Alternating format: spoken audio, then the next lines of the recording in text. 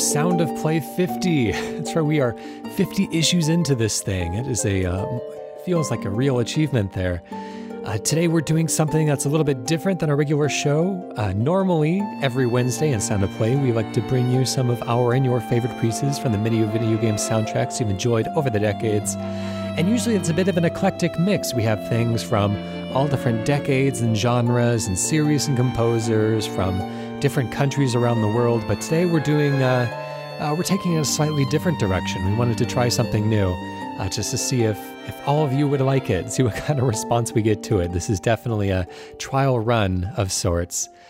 But what we're going to do for our 50th issue, to kind of celebrate this occasion, and going forward, if this is received well, on every 10th issue, we want to do something special, which is an episode that focuses on the music of one video game series or one composer, and really kind of thoroughly go through a series and the way that music has contributed to it, and kind of give an audio essay, if you will, for the sounds that you'll be hearing throughout an entire series of games, or one game in particular, or one composer's work, kind of following it from the beginning right to the very end, and hopefully hitting all the real important beats in between.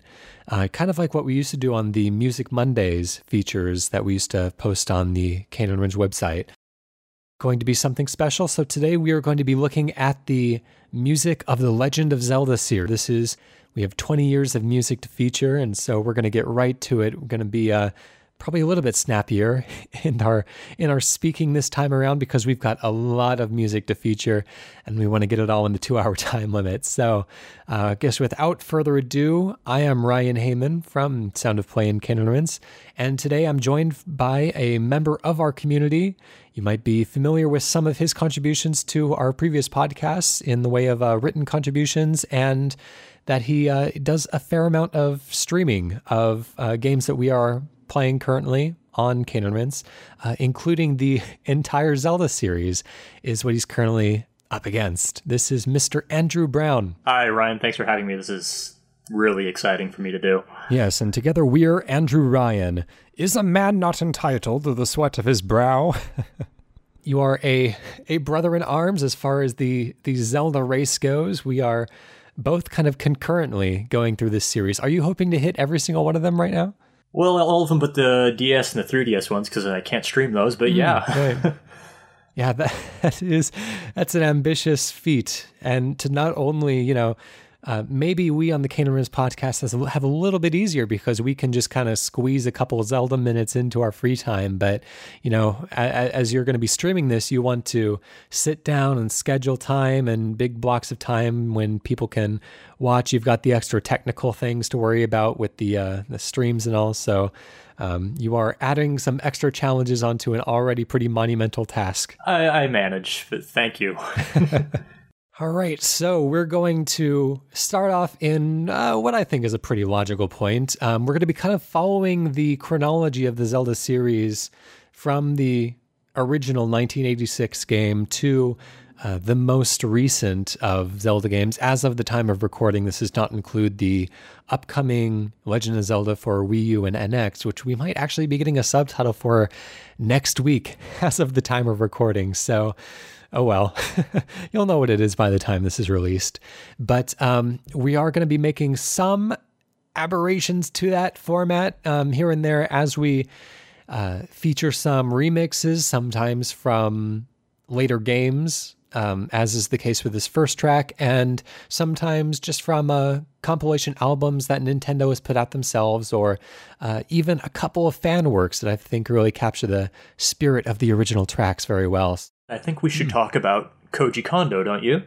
Oh, yeah, absolutely. Is somewhat even. He is probably the most legendary of video game composers, if I had to put that title onto anyone. Well, it's apt in this case, I think. So, yeah, composed primarily and maybe even exclusively for Nintendo. He is most famous for probably the original Super Mario Bros. Soundtrack, although he's composed numerous other just really monumental soundtracks since then. Are there any that particularly stand out to you? I know the Mario series and the Zelda series are the ones that he's probably best known for, but is there anything else that you wanted to draw the listeners' attention to? Well, he also has done the soundtracks for to any Nintendo game you can name. Sure. His name's probably on it. But I'm a big fan of his work on Mario Kart, especially the soundtrack to Mario Kart 8. Whenever I see his name on a soundtrack these days, it's always a little bit, I never know how to take that, because sometimes he's coming into the studio and writing new tunes and stuff, like we saw for Super Mario 3D World and some of the more recent wonderful compositions of his. And sometimes they're just crediting him because they're using themes that he had written in the past, and new composers are coming in and doing arrangements of his pieces that he's written in the past. But from what I understand, he's still very active and is still churning out wonderful themes and tunes that'll stay stuck in your head for decades. That certainly seems to be the case. He seems to be in a much more managerial position. I know he's the sound supervisor at Nintendo now, so I think he kind of has his hand in pretty much everything that they do involving the creation of sound. I do like Nintendo for the fact that they do kind of foster these legends. You have the Shigeru Miyamotos and the Koji Kondos and all of these people who have been there from the very beginning, and they've grown to be kind of like video gaming royalty, but they still are very much involved with the kind of grunt labor of the gaming industry, so to speak. Yeah, but these guys, they're all kind of getting on in age now. We're gonna be losing them. So we've already lost some of them, like we lost Iwata earlier this year. Right. And we got tough replacements once these guys are gone. Yeah, but they've left quite a legacy, and even if the rest of video gaming future is just arrangements and remixes of some of Koji Kondo's songs, I would be fine by me for the most part, because there are some stirring pieces, as we will hear today. Almost not entirely. This playlist that we've compiled is not exclusively Koji Kondo's music, but it's mostly his pieces, because he's been on most of the main Zelda games. Yeah, I'd say even if his name is not as part of the composing team, I'd say every single song we're going to listen to is beholden to Koji Kondo in some way. Right. Yeah, and we will specifically draw attention to those who aren't those tracks which are not composed by Koji Kondo, and perhaps also point out links to some of the ways that Koji Kondo might have inspired those specific tracks, because he did really set the tone for the Zelda series, even if he's not on that specific soundtrack. All right, so why don't you take us through this first track here? Well, for our first track by Koji Kondo, it is, of course, the song from Zelda that everybody knows. It's often called the Zelda theme, but it's Overworld BGM. And, I just want to thank you so much for assigning me this track, so I have to talk about this. Probably, if it's not the Super Mario theme, it's Overworld BGM is the song from video games that everybody knows. My understanding of it is that originally Kondo wanted to use Ravel's Bolero in the original Legend of Zelda, only to find out that the arrangement that he wanted to use was copyrighted. So they had to really expand this original theme that they had out to use it in multiple areas of the game instead of just using Ravel's Bolero on the menu like they wanted to do, which I think has really helped to elevate the reputation of the song. It seems to be that it was a song that he had already prepared for the overworld of the game, and he wanted to use Ravel's Bolero on the menu of The Legend of Zelda. Oh, okay. But then, when that didn't work out, he had to rearrange the song he already had as quickly as he could to be on that version of the game, and that seems to be what happened. Okay, that makes sense. We are doing the overworld BGM, but you have actually chosen an arrangement of it from Hyrule Warriors, which is a much more recent game, and is actually arranged by a team from Koei Tecmo and Team Ninja, and that was your decision. So what was it about this song that...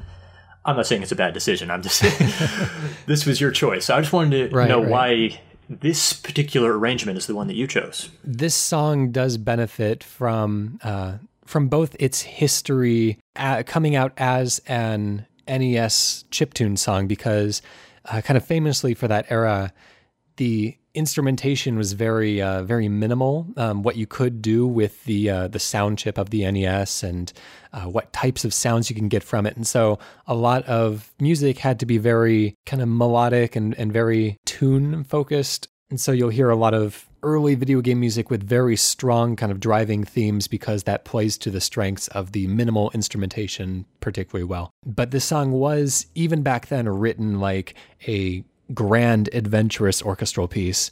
And we've had a lot of remixes of this song over the years in various Zelda games and the Super Smash Bros. Series. But I think that the one that particularly stands out to me as being especially grand is the Hyrule Warriors arrangement. And it's also kind of a nice way to pay somewhat of an homage to a game that is sometimes and sometimes not considered part of the main Zelda anthology, but I think it's all part of the family. It's all within the arms of the Zelda universe. And so this is a little bit of Hyrule Warriors, this arrangement by Masato Koike and Yuki Matsumura. I should also add that this is a bit of a medley of sorts. It does start off with the traditional Legend of Zelda theme song and then mixes in a little bit of Skyward Sword and Ocarina of Time in there. So just so we don't get letters thinking that we've overlooked something. This is a grand tour de force of some of the highlights of the Zelda series. So what better way to start off?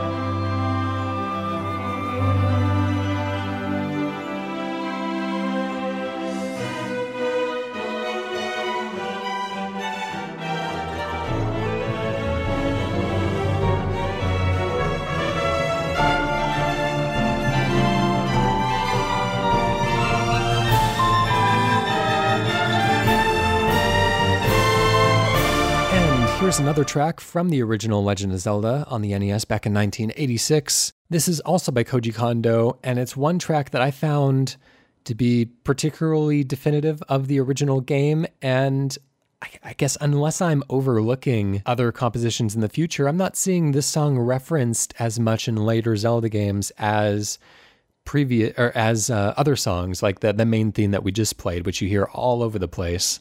I'd love to hear this song remixed in later games. It was featured in the cartoon actually, and its orchestration in the cartoon was probably the highlight of the entire show for me. Unfortunately I couldn't dig up that version, but it's been kind of largely passed over, I feel, which is too bad because I think it's a fantastic composition.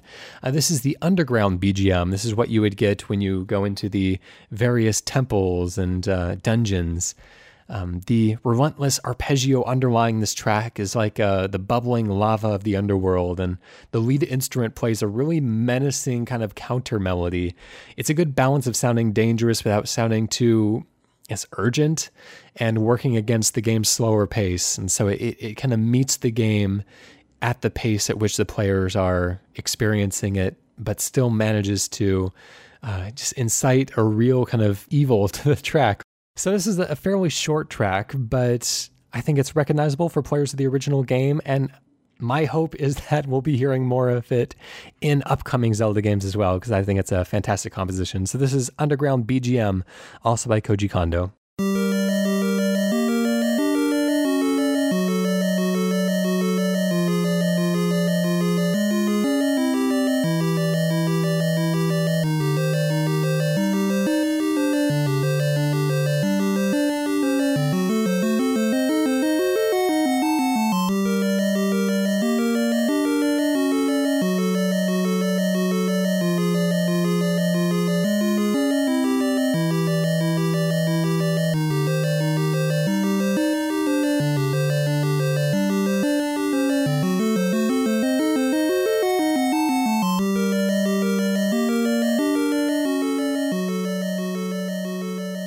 I'd love to hear underground BGM in the new Zelda coming out, especially since the new Zelda coming out is kind of...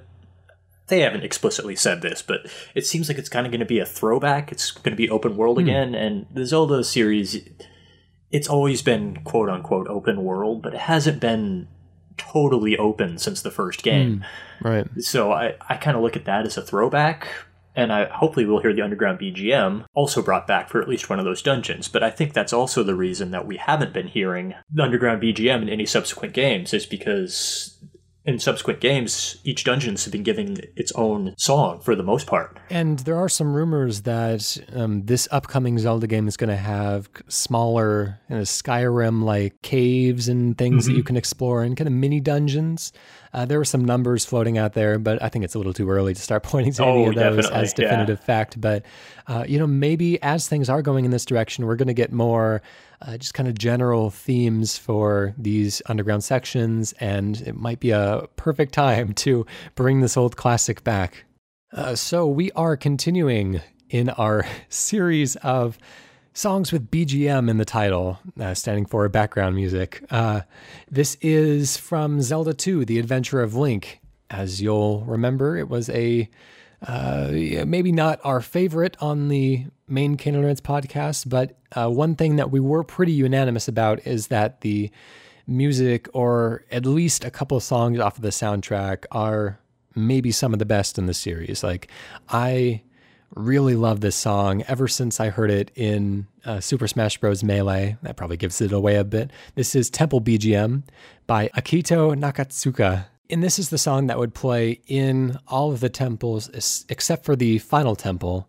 This is perhaps most well known for its arrangement in Super Smash Bros. Melee, as I previously mentioned, as the adventure mode of Smash Bros. Melee included a throwback to Zelda 2, of all things, as you went through a very Zelda 2 kind of level, swiping away likes and other Zelda-type enemies.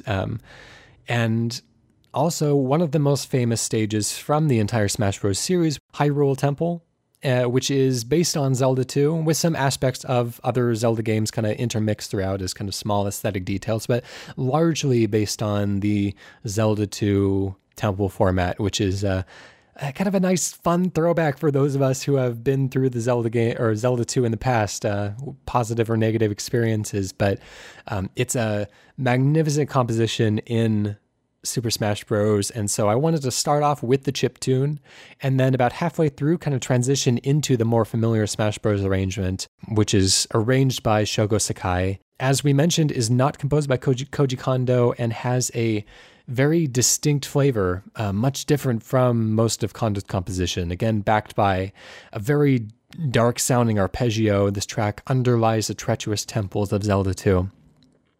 I don't really know what it is, but this one's always struck me as having a bit of a kind of salsa sound to it, or something vaguely South American. Can't really pin it down. It may just be due to the instrument choices that were made in the Smash Bros. Melee version. And in one of those kind of like once you hear it the first time, you can't unhear it. But it may serve as a stepping stone to some of the more salsa or tango inspired tracks for Ocarina of Time and beyond, which we'll get to. We'll be playing the NES original track and then blending that about halfway through into the version we're more likely to be familiar with from the Smash Bros. Soundtrack, which is a wonderful cover.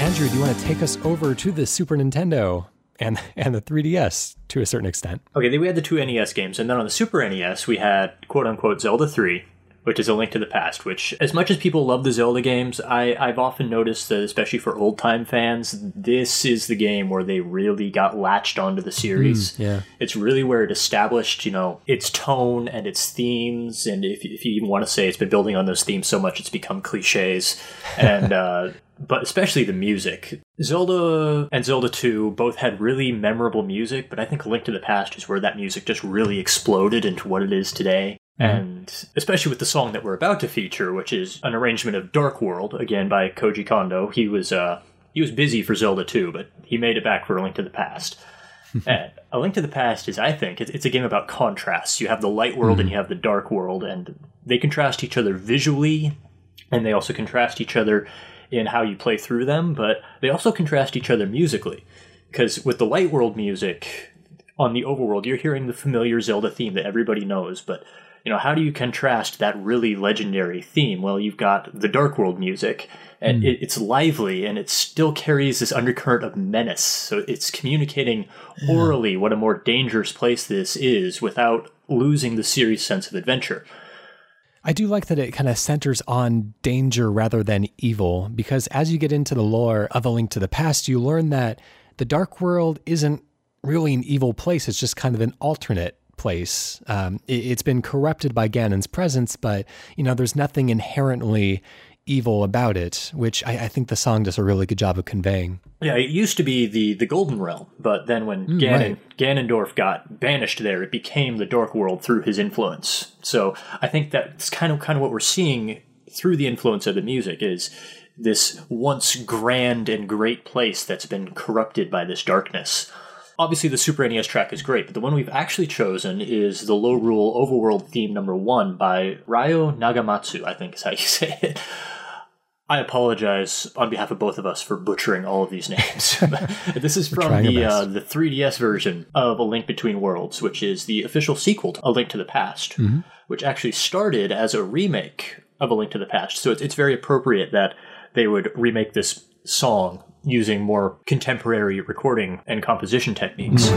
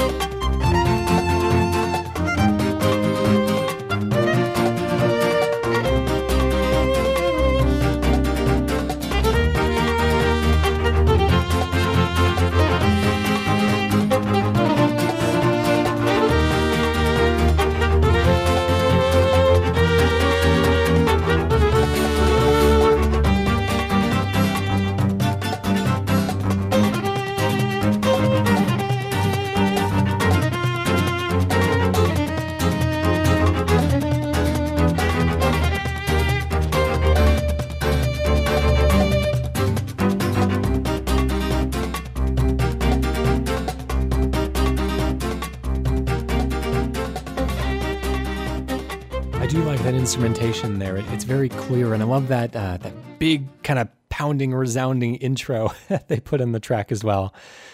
It's a really wonderful piece. And to kind of stay with the handheld theme and something you can play on your 3DS, Andrew, why don't you bring us another piece from one of the smaller Zelda games, perhaps? Oh, one of the smaller ones, but I really want to say not one of the less significant ones, I think. Absolutely. Link's Awakening. It was the first portable Zelda game. And I got to tell you, when I was in 5th grade, when this game came out, I didn't think a Game Boy was capable of making a Zelda game, because at the time I still thought Zelda was Tetris. Pokemon hadn't even come out yet. So I didn't appreciate what the Game Boy was capable of. Then I played Link's Awakening, and oh my gosh, this is one of my favorite Zelda games, unabashedly. I think we're going to surprise our listeners, because they're probably expecting us to pick Telltale Heights. But we're about to blow your mind, because we didn't pick Telltale Heights. Yeah, or the Ballad of the Windfish. We also did not pick the Ballad of the Windfish, yes. Link's Awakening begins with Link being rescued from a shipwreck, and when he steps outside of his host's house onto Koholint Island, there's this really rich and desperate song called Sword Search. It's the player's backdrop while they guide a weaponless Link through this gauntlet of enemies in search of his lost sword so he can defend himself and liberate this mysterious island that he's on from the evil that has it in its grasp. It's a really interesting and unexpected way to begin the game, because you expect to go out that door like you always do and just hear that Zelda fanfare start. But it's not what happens. You hear this song instead, and it's not until you find his sword and you slash away your first monster that Zelda theme kicks in. So it kind of feeds into that a little bit, towards the expectation and just that wonderful feeling of the Zelda theme.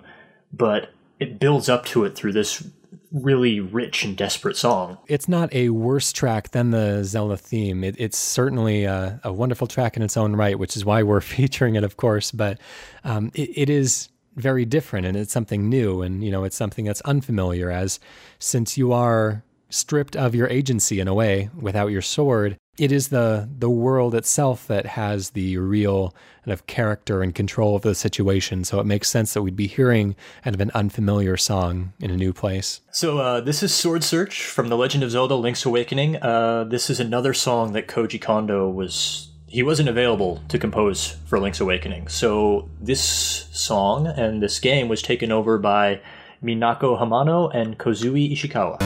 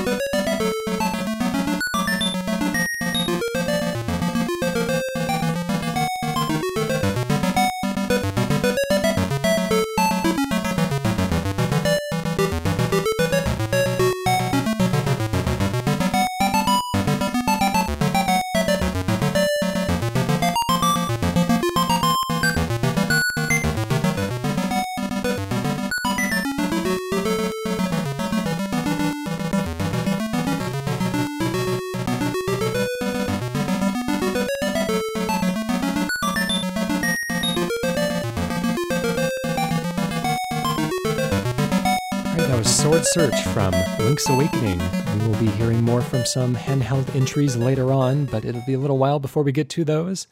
So instead, let's go to what many consider to be the most kind of monumental game in the series, or at least the biggest turning point for the series.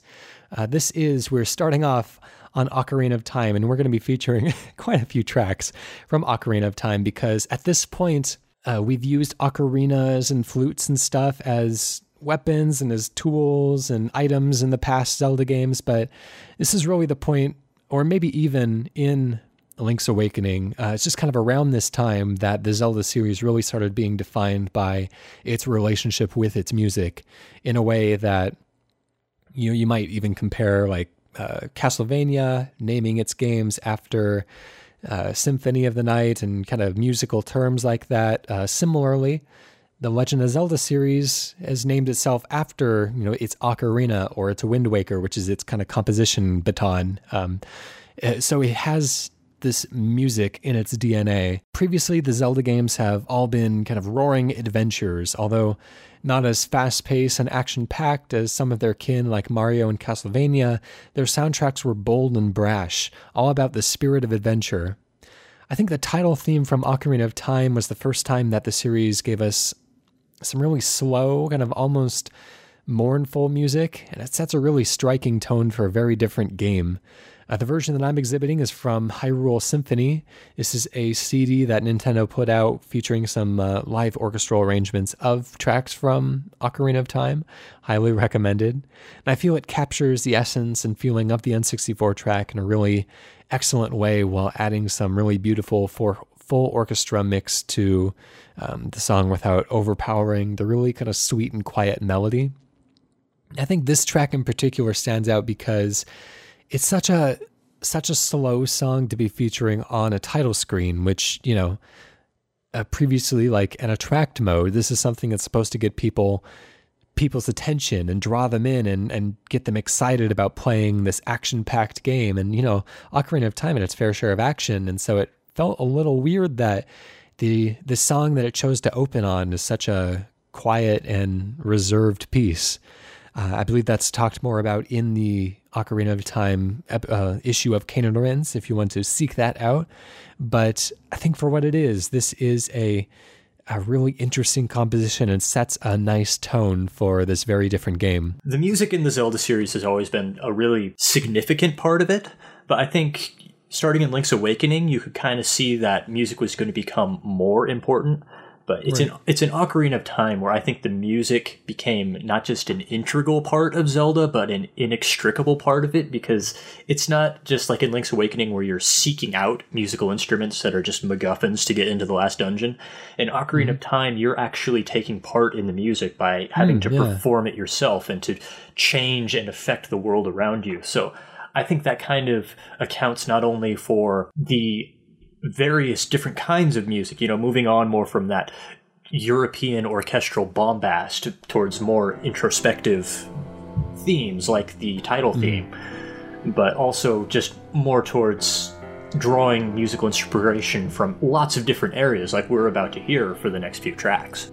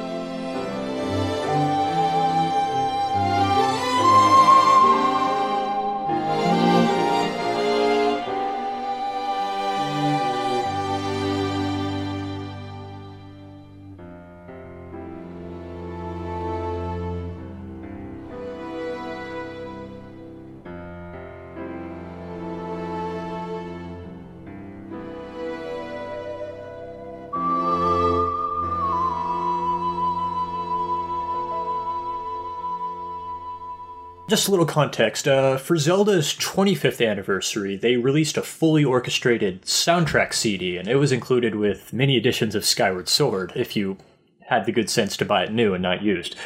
The CD's selection only had one song from Ocarina of Time, which might seem a little crazy considering how well regarded Ocarina of Time is for its soundtrack.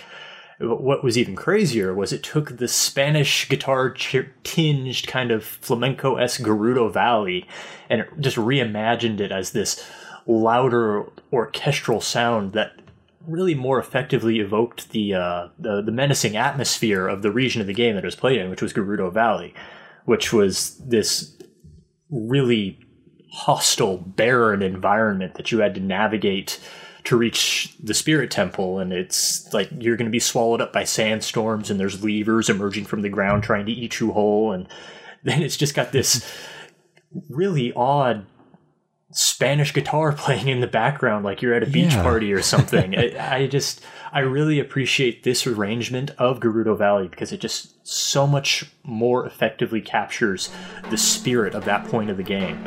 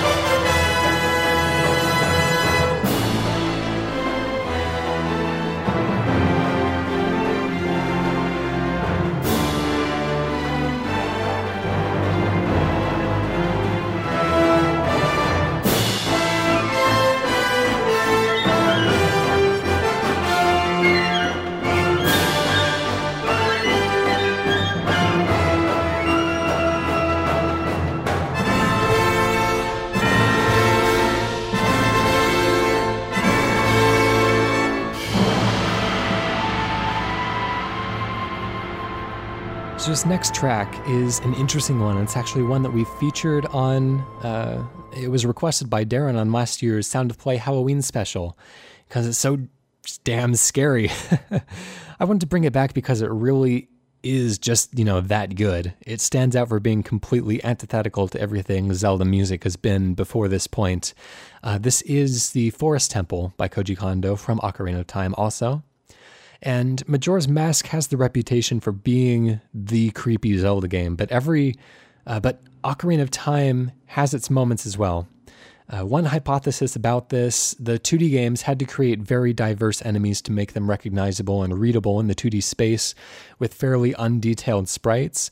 But that level of variety and diversity of enemies creates a kind of strange precedent when translating the series into 3D and kind of intending to create a world that feels more real and lived in.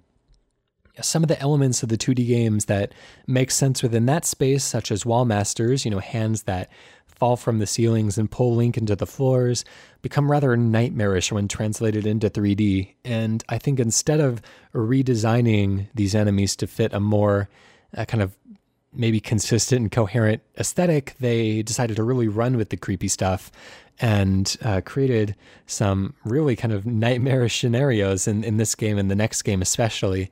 But I think that this track it really stands out for being really just kind of minimal. And, you're exploring this temple, but you have this almost kind of maddening soundtrack in the background that's just daring you to turn back to the entrance. And so for everything that, for the creepy side of the Zelda gamers, this is the nightmarish Forest Temple by Koji Kondo.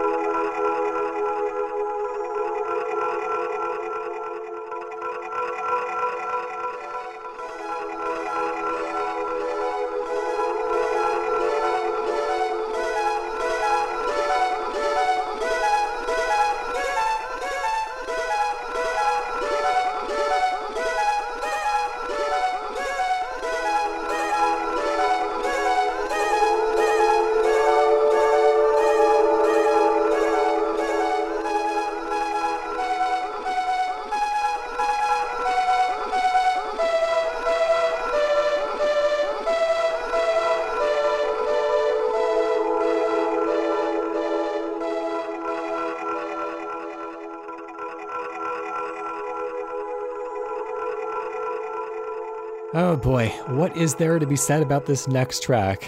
It is a near perfect song. It's catchy and chipper while still being thoroughly dreary and sinister. I find the piece to be hugely intellectually engaging more than anything else. It sways back and forth between major and minor keys to tremendous effect, and geez, just what a corker of a song. It's just truly one of my favorite songs from the series. To speak a bit more critically about it, I don't know that it necessarily conjures the image of a storm in my head. It sounds more like kind of a sea shanty with maybe a bit of a Romani twist to it, but that's not to take away from the fact that it's a wonderfully mysterious and danceable song. This is the Windmill Hut, also the Song of Storms. But anyways, by Koji Kondo. This is featured in The Legend of Zelda: Ocarina of Time, and then reused weirdly in Majora's Mask. I think just where it's placed in the game, I think, is important, because, when you go inside the windmill, it doesn't say inside the windmill. There's just a bunch of question marks on it, so it's kind of like you're in this otherworldly place. And yeah. And actually, you find out that the end of the windmill is actually the end of a grave from the graveyard. So I think the song is kind of intended to be intentionally discordant for where it's placed and what it does. It's the guy who's playing it is an organ grinder. It does kind of sound like an organ grinder music more than what you would expect to kind of like a windmill, which would be maybe you would associate with a more pastoral sound. Yeah. But then you find out that it's connected to the graveyard, and then you use it to affect the weather. Mm-hmm. So I think it's intentionally supposed to be kind of a manic and slightly off-kilter song, something more along the lines of something you would do with a crazy person than what you would do with a windmill keeper. I think it's a very apt description. So anyways, this is The Windmill Hut by Koji Kondo.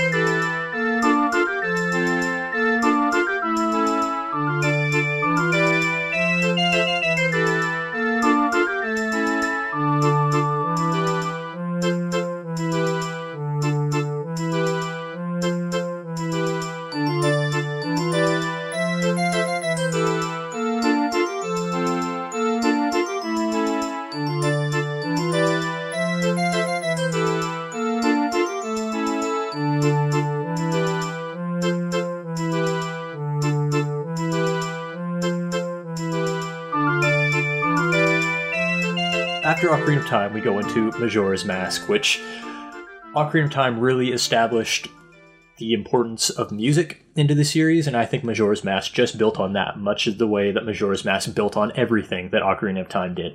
A key part of Majora's Mask's atmosphere lies in the passage of time, and the closer the game comes to its literal deadline, the more dread the player should be feeling.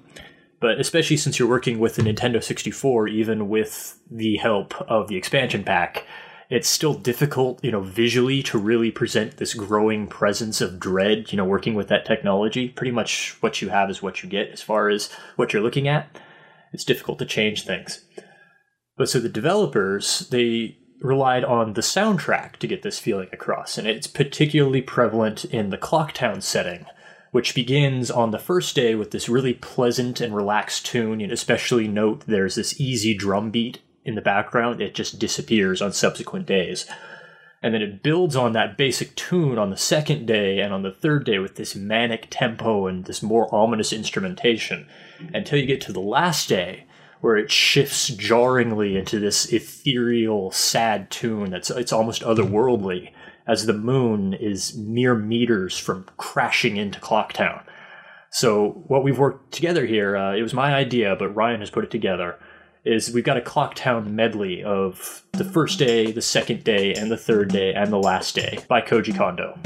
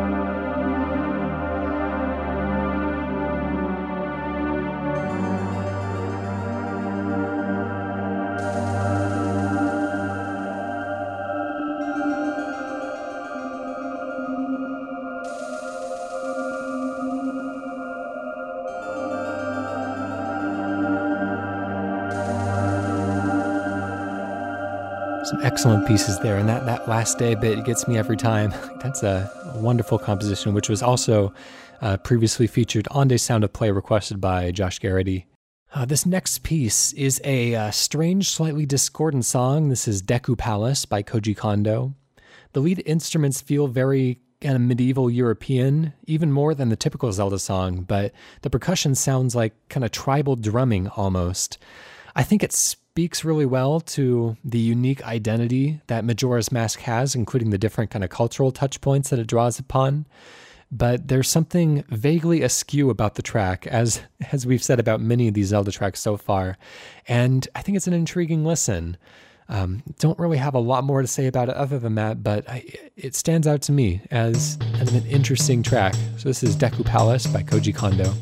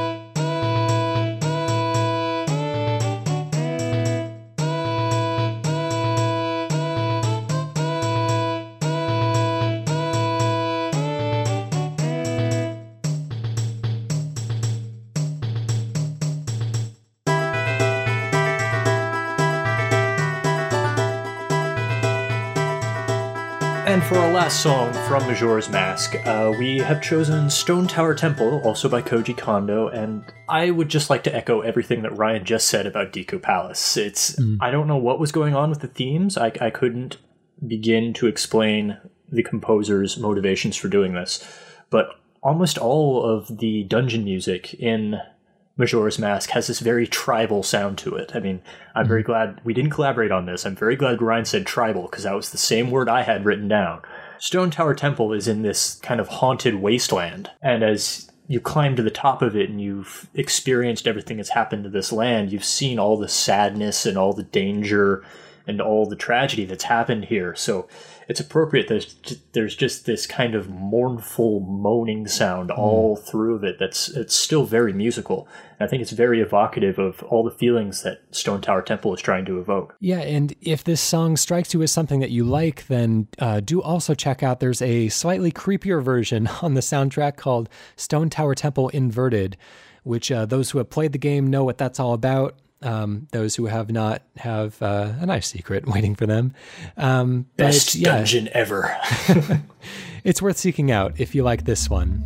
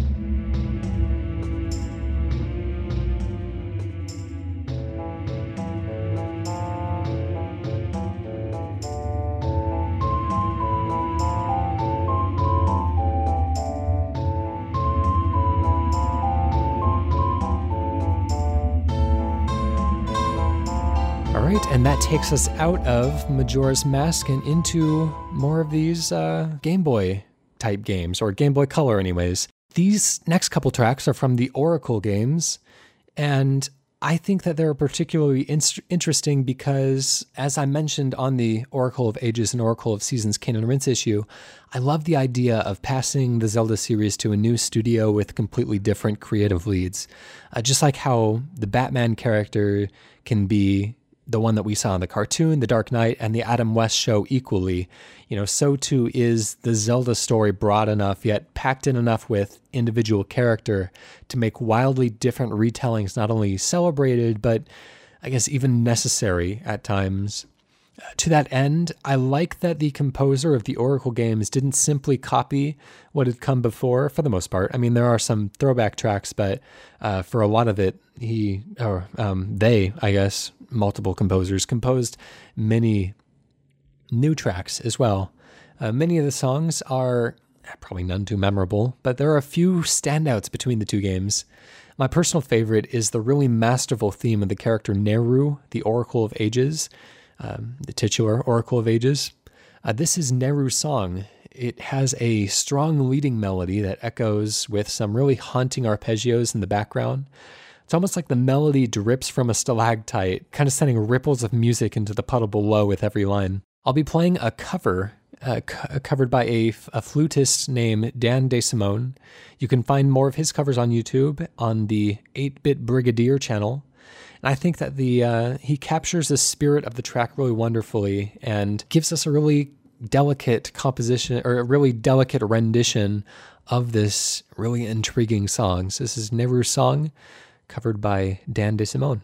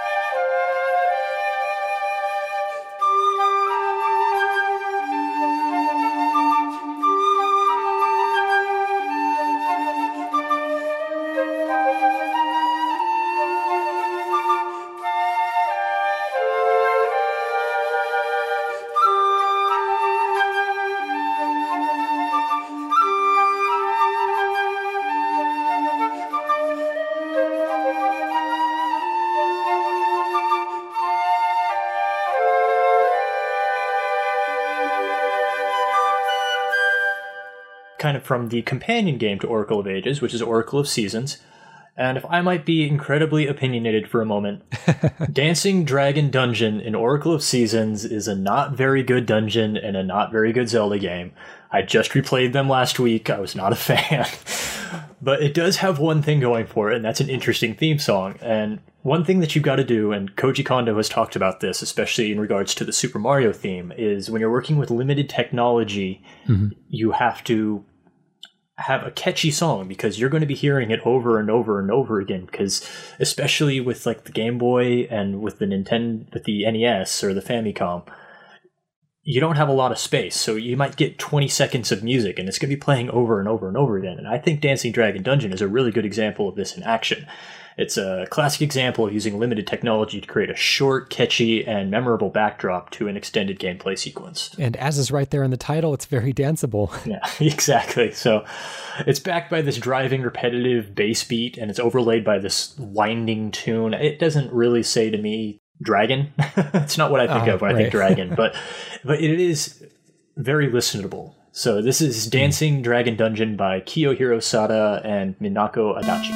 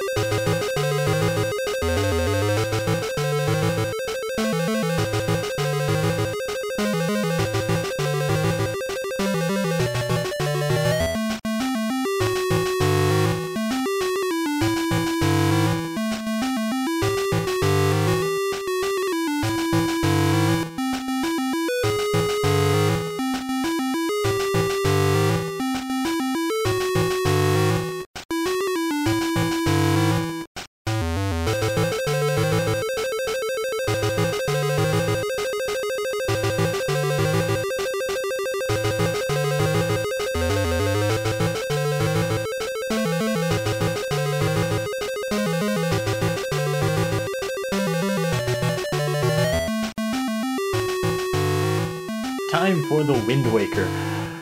Can we just talk for a moment about how much I love the soundtrack to the Wind Waker? I struggled to choose just one song from the soundtrack. If I had my way, this podcast would be 5 hours long and it would be nothing but Wind Waker songs.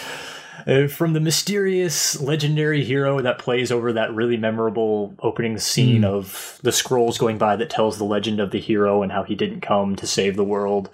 And then there's the adventure song that plays on the ocean that just makes you really feel like you're just bouncing up and down on these rolling waves. And then there's just like the silly departure, which most people probably know as the pirate theme, which gets echoed later on in the series as Groos's theme. It's just the apex of the entire Zelda soundtrack for me, which is saying something. I was talked down from featuring every single song, and we've just chosen the title theme to Wind Waker.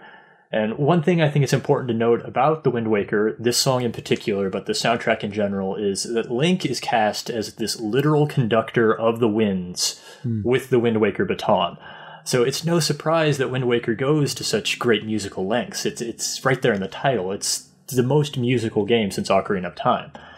And it also seems to be that the woodwinds take particular prominence in many of the game's compositions, which shouldn't be surprising because it's the Wind Waker. So I don't think that's an accident. I love the kind of Celtic or Scottish flavor that you get to a lot of the music in this game. It's really different than anything we've heard before. Since you're exploring a large open water area with lots of small islands, I think they were either going to go with that kind of music or something from the South Pacific. And I would be really interested to know what kind of inspired that particular choice, other than the fact that the Zelda series has always been very European, so maybe it wasn't that hard to choose. Enough of our blather. This is Title by Kenta Nagata, Hajime Wakai, Toru Minagishi, and Koji Kondo.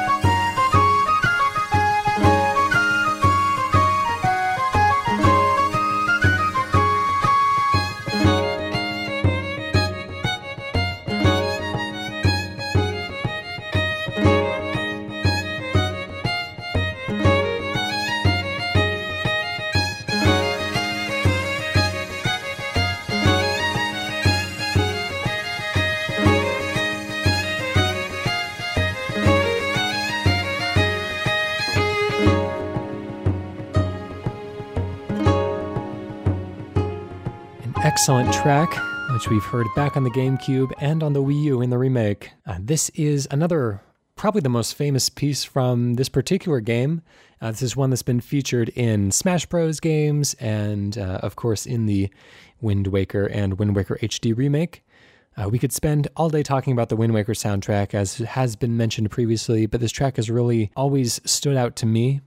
This is the Dragon Roost Island soundtrack, and this is led by some really lovely wind instruments and backed by a kind of Gerudo Village-like Spanish guitar, which doesn't seem to be thematically appropriate since the Rito race who inhabits the island descended from the Zora. I would like if they did have a tie in that way, using these kind of little motifs and things going on in the soundtrack to indicate that, but that doesn't seem to be the case in this particular case. I almost wonder, because we don't see the Gerudo anywhere in the Wind Waker.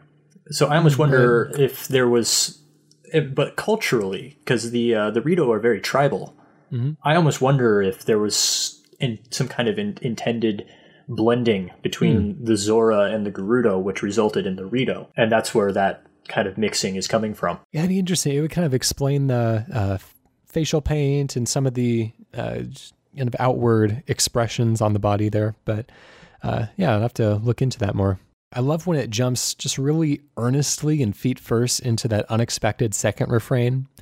It strikes some genuinely emotional chords for me. Overall, the sound of this track is so enrapturing. It really does have like a really airy, breezy feeling, reflecting not only the winged residents of the island, but also the tall mountain that is the island centerpiece.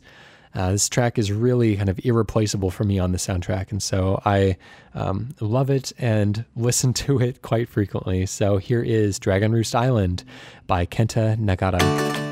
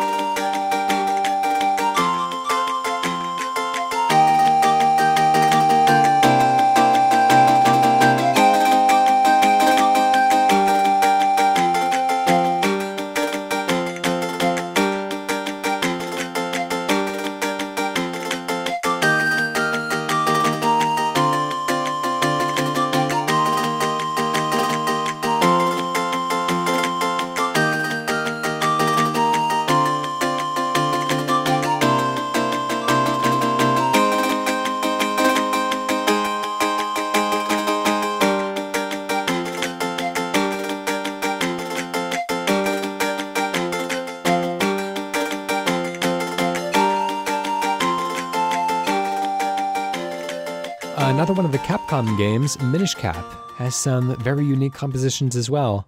Again, as I mentioned, I really like when somebody else gets their hand on the Zelda soundtrack because it means that we're going to be hearing something different and kind of a different take on the Zelda formula, which I guess, as we've proven to this point, it is not short on variability already, but it is always interesting to hear somebody else's take on it. A lot of revisiting of classic tunes in the Minish Cap soundtrack, but this one stands out as being particularly unique and interesting.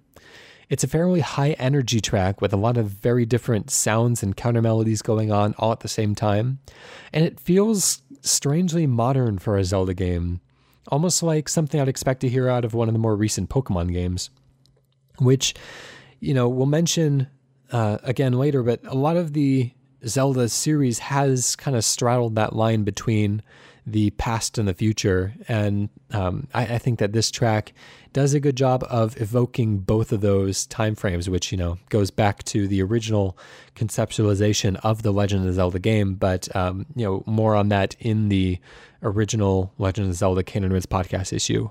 Too long a story to go into right now. But this is an interesting track that I can imagine being in all sorts of different kinds of games, but has an interesting place in The Legend of Zelda, The Minish Cap. This is Minish Village by Mitsuhiko Takano.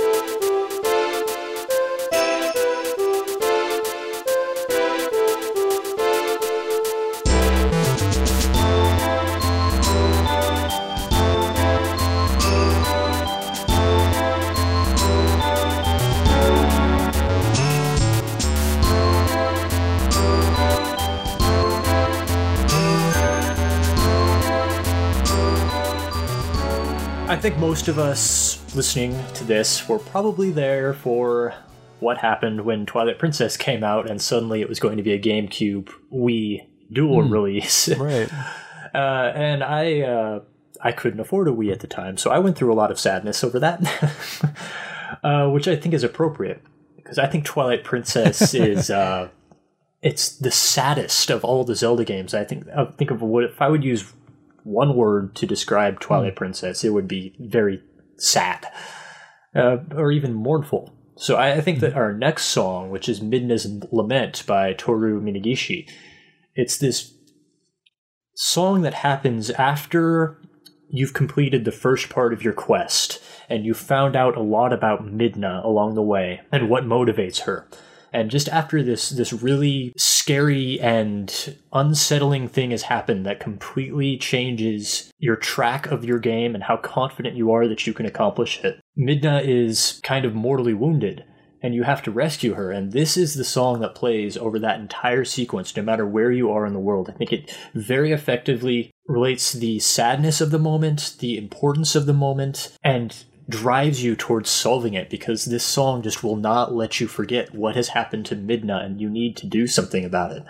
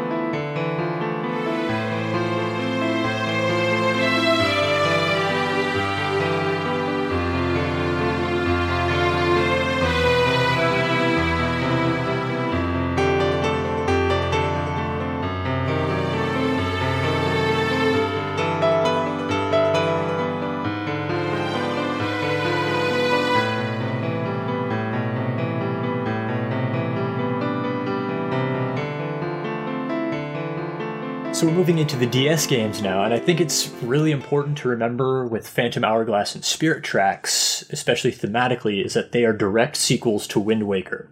So it's probably not an accident these games, perhaps more than any other Zelda title following the Wind Waker, musically evoke its themes. So Spirit Tracks has this odd focus on trains, which might seem like this odd successor to a sea voyaging game. But the Realm Overworld track from Spirit Tracks, which we're about to listen to, manages to honor its predecessor with a similar tune, but with this twangy, banjo-laden backing track that gives this real sense of this driving forward momentum. And I really admire how they chose to do that instead of reducing the soundtrack to like the rather obvious piston-driven percussive beat of a train. There's something kind of country about it, isn't there? I think that one thing that hasn't been remarked upon in the Zelda games as a whole, especially in the past 10 years, is how much country music has actually gotten into them. But ever since Ocarina of Time, they've kind of been exploring music from all over the world. But I think it's the country music, possibly because of the popularity of Epona and Malin and Lon Lon Ranch, that has really hung on there. But yeah, Realm Overworld and Spirit Tracks, I think, thanks to that banjo background piece that you hear whenever you're driving that train around, I think really pushes that country influence forward. So this is Realm Overworld by Toru Minagishi, Manaka Tominaga, Asuka Ota, and Koji Kondo.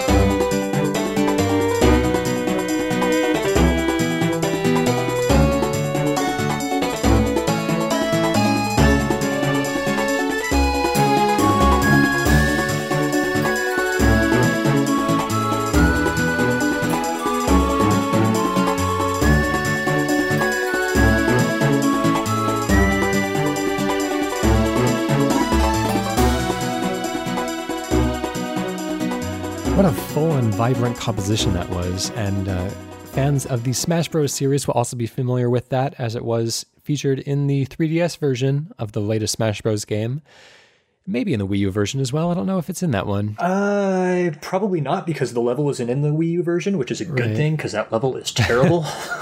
Yeah, I'm not a huge fan of it, but it always has its Omega form. Yeah, we're going to move back into, I don't want to say one of the main entries, because every Zelda game is a main entry, but this is one of the more substantial console entries, I will say. This is from The Legend of Zelda Skyward Sword. We're going to feature a few tracks from that game. Sorry for kind of passing over Twilight Princess, but I think that this game has perhaps a more substantial musical contribution to the series, and a very diverse soundtrack at that.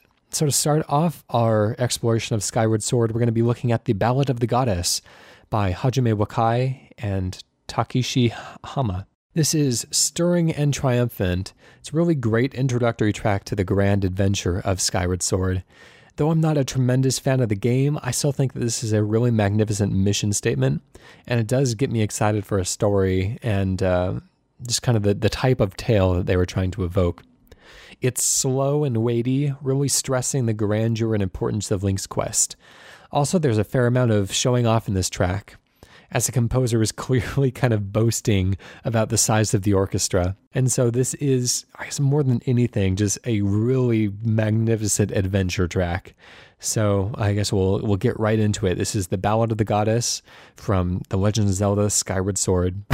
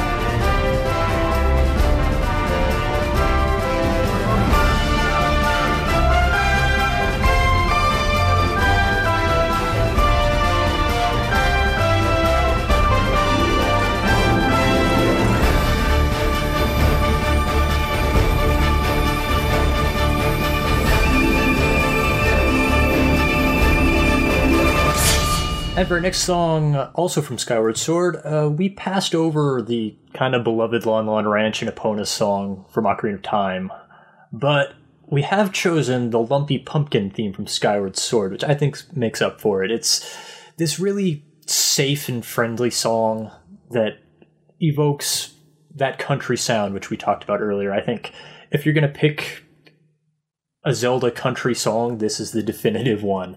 It's from this environment in Skyward Sword, the Lumpy Pumpkin Bar, that homages the atmosphere of both Lon Lon Ranch and the Milk Bar from Majora's Mask.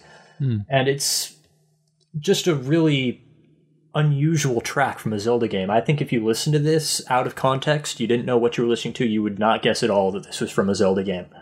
So this is the Lumpy Pumpkin theme by Hajime Wakai and Mahita Yokota.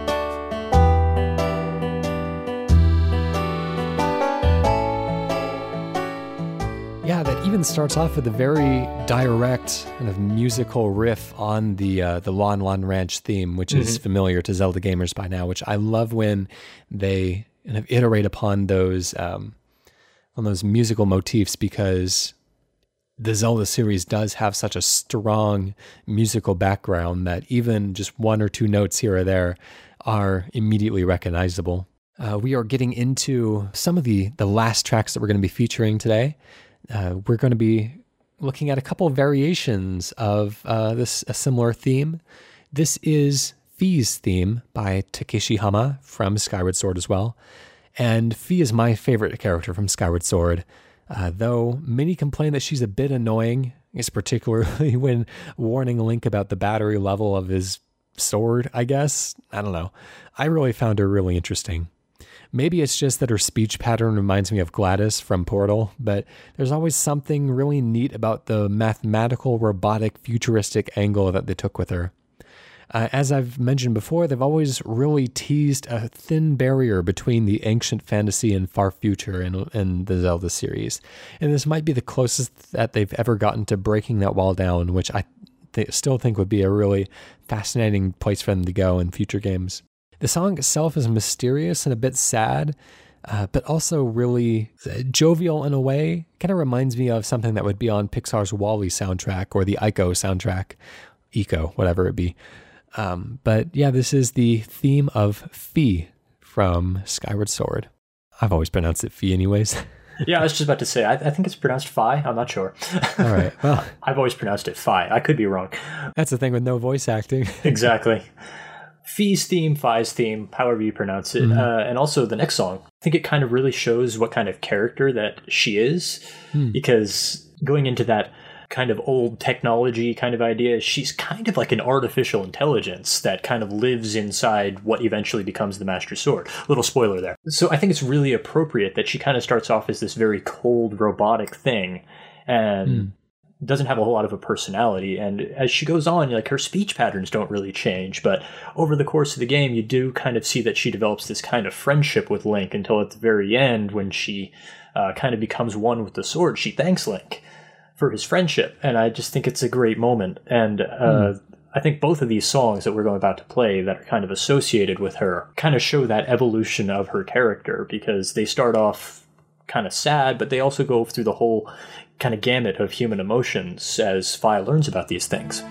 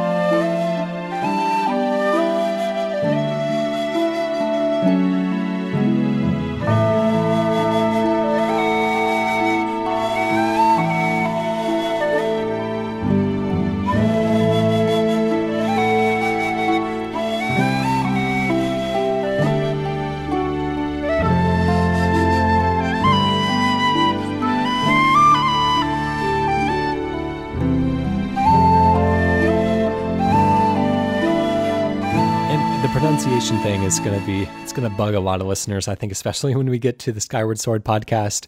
I kind of don't want to know. Like, I kind of just like kind of like my way of of doing it, and I'm sure everybody else feels the same way. But I always thought it was kind of a riff on like a do re mi fa sol la, but there's no fi anywhere in that, so that doesn't really help us. But yeah, fi, fi, whatever it be, fi, fi, fo, fum. According to this, it's pronounced fi. Well, who is this that we're talking about? Google. It said the Japanese spelling of Fi's name, then there's some kanji there that I can't read. The romanization of which is F-A-I, Fi. Therefore, the English pronunciation would be Fi, as in rhyming with the word my. Well, whatever. I'm going to continue by introducing this next track as Fi's Gratitude. This is by Takashi Hama again. And this is a really, it's a piano rendition, so to speak, of the last theme that we played. It is slow and mournful to start with, but it really kind of erupts into a tremendous orchestral arrangement. It's a really sweet and somber song, and it speaks to the range of Skyward Sword soundtrack and the overall experience of that game, that it can exist alongside kind of the rousing adventure tracks that we've heard previously. But it's very mysterious, and it plays a similar type of tune that Midna's Lament, which we played previously, does. And so I really love it, and I hope that all of you will as well. So this is Fi's Gratitude, or Fi's Gratitude, from Skyward Sword.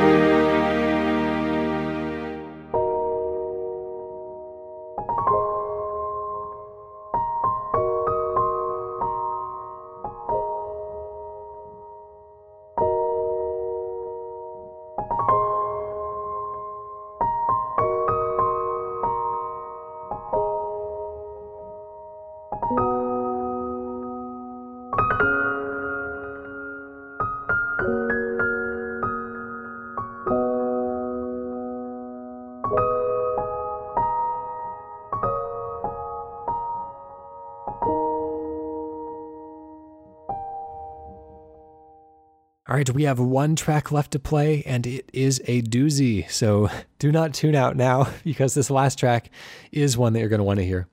Remember, please venture over to our forum at caneornaments.com/forum, or you can request songs there, or at our Twitter at caneornaments. Use the hashtag SOP to request songs on our Twitter, or you can request songs on our Facebook page. Anywhere you want, we will accept them from all sources. You can request your favorites, and we'll continue to include a selection of those in the playlist for each regular Sound of Play podcast. Please do subscribe to Sound of Play and leave us an iTunes review or rating, as it does help us out a lot. And I just wanted to thank our guest Andrew on this particular podcast. And are there any things that you wanted to highlight for our audience, plugs or things that you like more eyes and ears on? That would be great. Thank you so much for having me. This has been an incredible opportunity for me to do this, and I never thought for a moment I would be able to do this. Oh, well, you've contributed quite a bit to our podcast through your written correspondence as well, and through the live streams that you've done in the past before. So yeah, this is, we couldn't think of a better man to have on the show. Oh, thank you so much. But if people want to continue to follow the things that I do on Twitter, you can find me at PlayCritically. That's Play Critically. I have a blog, which is criticalbytes.wordpress.com. That's BYTES. And you can also follow me on Twitch, where I try to stream every night of the week. I often fail, but I try to stream every night of the week. That's ambitious. That's twitch.tv/criticalbytes. BYTES. And I do my best to stream all of the Kane and Rince games, but I don't own all of them, so sometimes I miss them.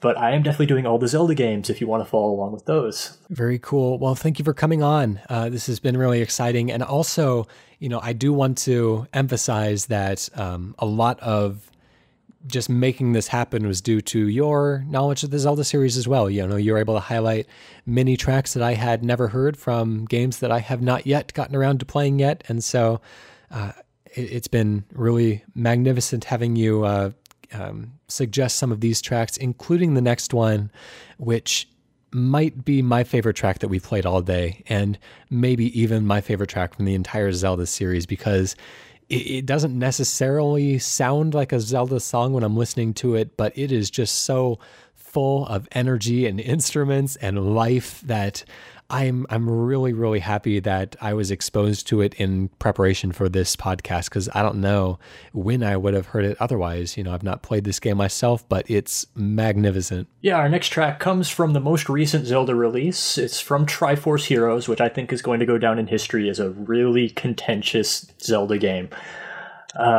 Yeah. But there is one thing where it's indisputably Zelda, and that's because it has a fantastic soundtrack, and this is the title theme by Ryo Nagamatsu.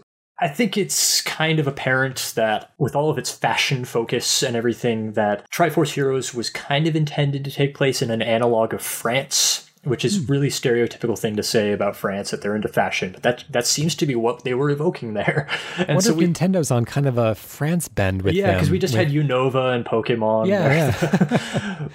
So somebody working at Nintendo obviously was really into France for a while. Yeah, in the 3DS department anyways. Yeah.